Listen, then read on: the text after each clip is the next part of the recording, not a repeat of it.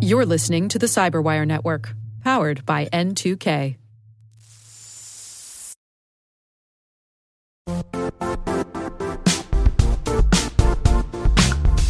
The IT world used to be simpler. You only had to secure and manage environments that you controlled. Then came new technologies and new ways to work. Now, employees, apps, and networks are everywhere. This means poor visibility, security gaps, and added risk. That's why Cloudflare created the first-ever connectivity cloud. Visit cloudflare.com to protect your business everywhere you do business.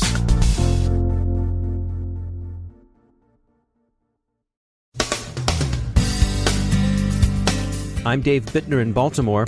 Our podcast team is taking a break this week for the holidays, but don't fret, we'll be back next week with all new episodes of our show. In the meantime, this week we're revisiting some of our favorite interviews from 2016. Stay with us.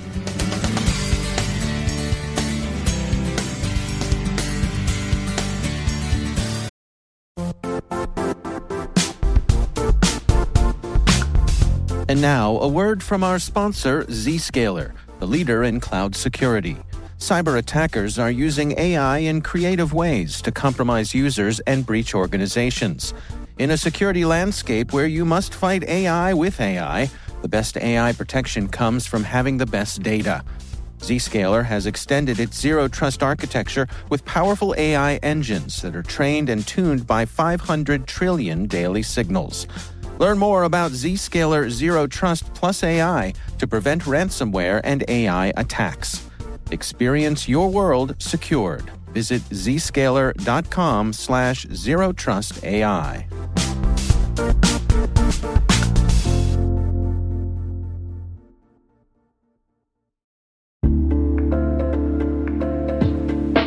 Are lengthy security reviews pulling attention away from your security program? With the largest network of trust centers, Vanta can help you streamline security reviews to win customer trust, save time, and close deals fast. Proactively demonstrate security by showcasing key resources like your SOC 2 or ISO 27001 and provide real-time evidence for passing controls. And when a security questionnaire is required, Vanta takes the first pass for you. Visit vanta.com/cyber to take a self-serve tour. That's vanta.com/cyber. Tom Wingfield is professor of cyberspace law at the National Defense University and one of the authors of the Talon Manual, an academic study of how international law applies to cyber conflicts and cyber warfare. We interviewed Tom Wingfield back in October on location at the 2016 AUSA meeting in Washington, D.C. We've encountered an increased commingling of kinetic and cyber warfare, and we've heard a number of times that the norms of cyber conflict remain immature. Do you agree with that? I agree with it up to a point. The norms of cyber conflict are immature, but the norms of conflict in general are very mature. Most countries agree on most norms almost all of the time, and the trick is in applying those near universal norms to these new cyber targets and these new cyber problems. You're one of the authors of the Talon Manual, which has acquired the reputation of being one of the more comprehensive and influential sources of the norms in conflict in cyberspace. So how closely does the Talon Manual adhere to other earlier codifications of such international norms, the laws of armed conflict, the law of the sea, the just war tradition? Very closely. The whole point of the Talon Manual was not to write new law, but rather just take the core of existing law that almost all of the countries agreed on and apply it to a new battlefield. Just as we had the San Remo Manual apply law of armed conflict to naval operations and the Air and Missile Warfare Manual do that for that area, it was just meant to take the part we agree on and apply that to cyber operations. Can you take me through the process, take us behind the scenes, what went into creating the Talon Manual? Well, absolutely. It actually had an unusual beginning. At the very beginning, right after the attacks on Estonia in 2007, I was asked to go out to the brand new CCD COE there and brainstorm some ideas. one of the ideas I had was, wouldn't it be great if we could get the 20 smartest law of armed conflict professors in the world together for a few years and have them write the San Remo manual for cyber. And they thought it was a great idea, and they gave us the money, and I recruited 19 other professors, and we did it over 3 years. I want to ask you about NATO's Article 5. Some of the newer members of the Atlantic Alliance have been on the receiving end of cyber offensive operations, and like you mentioned, we're thinking of Estonia here. Would the alliance be likely to invoke Article 5 over a cyber incident? If it were sufficiently dangerous situation, if it caused sufficient damage, absolutely. We haven't seen anything in the purely cyber realm that would rise to what we'd call an armed attack, not even a mere use of force. So we're just at the very early stages. If it ever did get to the level of an armed attack, a smoking hole in the ground, a significant loss of life, then there's not a doubt in my mind that Article 5 would be invoked. I want you to, if you would, to talk us through how you see traditional just war theory finding its application in cyberspace. Yes, we see the traditional just war theory informing our policy and how we choose to use the instruments we have. But in reality, the jus ad bellum, the law of conflict management, or the law that governs how we go to war, is actually much, much simpler than that. While we use the 7 traditional Thomistic standards to inform our decision policy-wise, legally it's only a 2-part test, and it's pretty simple. The first part is the cyber event military in its quality? That is, not espionage, not diplomacy, not crime, not politics, not something else, not economics, but is it military in its character qualitatively? Once we've decided that it is a use of force and military, then we have to make a quantitative description of it to see if it's bad enough in its scale and effects. Those are the 2 magic words.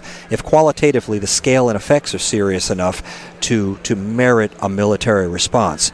If it's true, we call that an armed attack, and that permits a unilateral response, no Security Council permission, and no requirement to use only cyber means to respond to a cyber attack. What about jus in bello, which is, talking about discrimination and proportionality?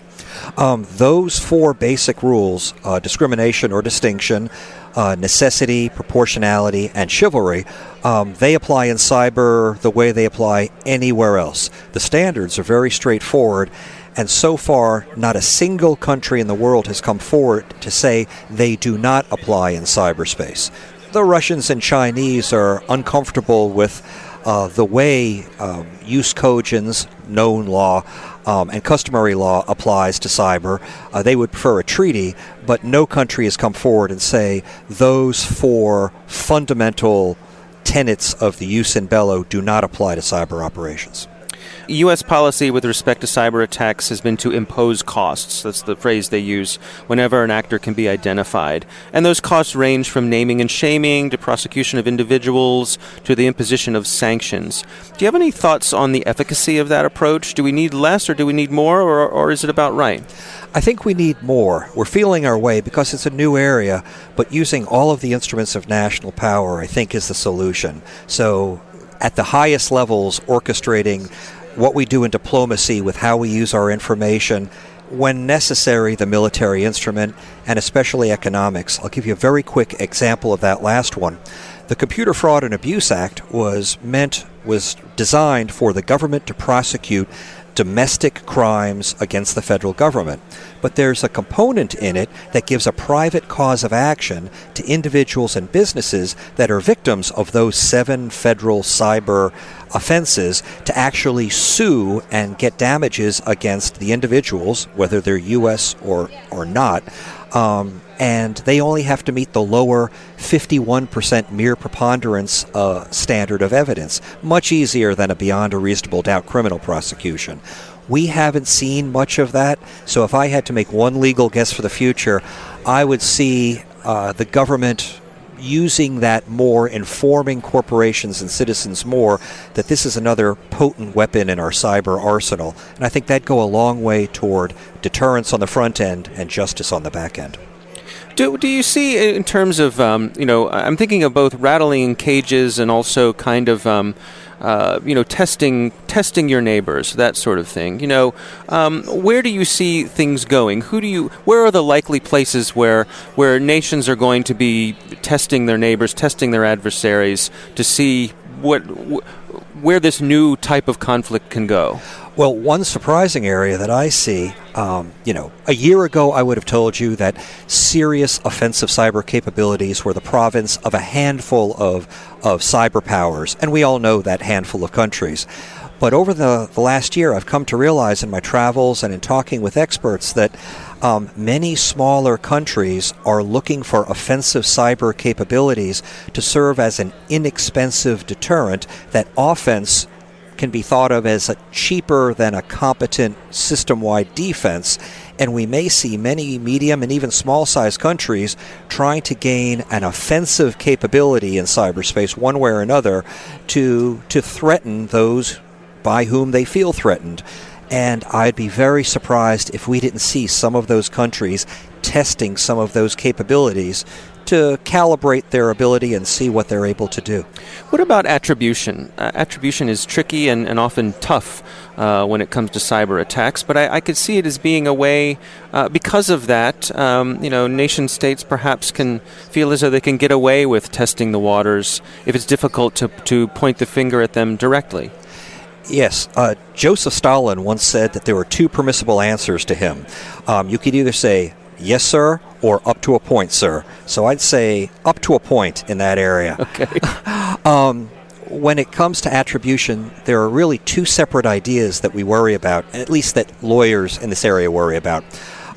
One is how involved was a state in doing it. We know from international law that if a state is merely providing some financing or some political cover, that's not enough to attribute a non-state actor, hacktivists, terrorists, criminals, to their actions to a state against whom our deterrence could work and some other things we could do would work. We also know under international law that if the state is the one picking the targets, almost all countries agree that that is enough for us to attribute the actions of non-state actors against to a state, and then we have a wide range of tools we can use. There's a big gray area in between those two extremes, and different countries peg state attribution at different levels. The second thing we have to worry about is how certain are we?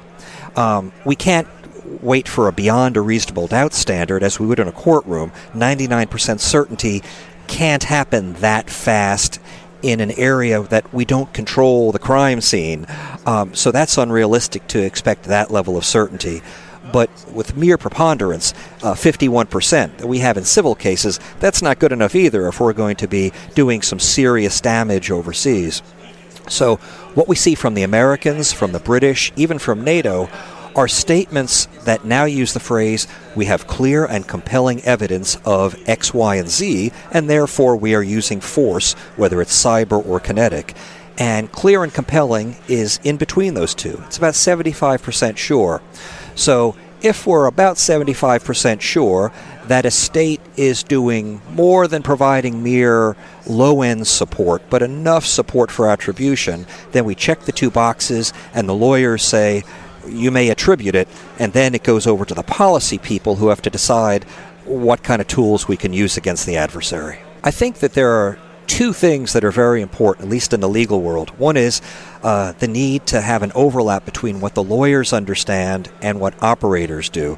That's why we're hoping, as the next Talon manual 3.0 is going to be an operational law handbook, we hope, that would look at these problems not from a law professor's perspective, but rather from the questions and problems that operators have now in this immature field. And we hope to be able to build the legal advice in cyber, as the U.S. Army does a great job of doing for the operational law handbook for broad spectrum operations.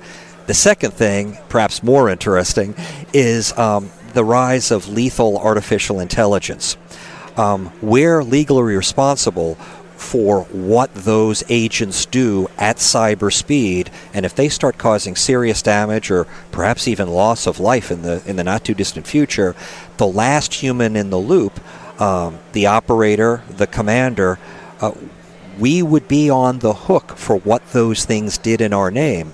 So we would have to train them to know the cyber legal outer limits of what they could do, so we wouldn't end up as war criminals for releasing them into the wild. It reminds me of, Asimov's rules for robotics. Absolutely. We would start there and then add on the rules we give to frightened 19-year-olds that we send into combat. The same rules would have to be taught and burned into our AI agents, so that whatever else they did while they're fighting at cyber speed, they would not go afield of the rules that define us as us. All right. Thomas Wingfield, thanks for joining us. It's been my pleasure. Thanks for having me.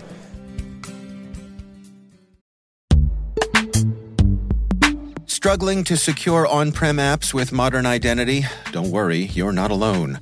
Join industry leaders from Fortune 500 organizations to secure your apps on any cloud with any IDP, regardless of your environment's complexity. Meet Strata's identity orchestration platform, Mavericks. Say goodbye to the headaches of app refactoring and legacy tech debt. With identity orchestration, you can modernize legacy apps to use MFA or passwordless authentication in a few weeks, migrate from one IDP to another, and so much more without changing the app. No matter your IAM use case, Strata extends the value of your current identity investments. And the best part? You can try it for free today. Visit strata.io/cyberwire to share your biggest identity challenge, and they'll hook you up with a complimentary pair of AirPods Pro. Don't miss out. Visit strata.io/cyberwire. That's strata.io/cyberwire.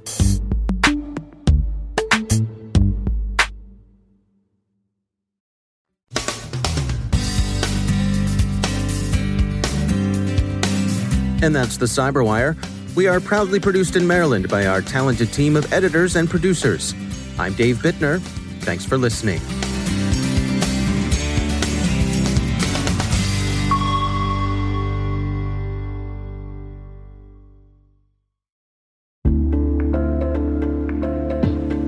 Hey, listeners.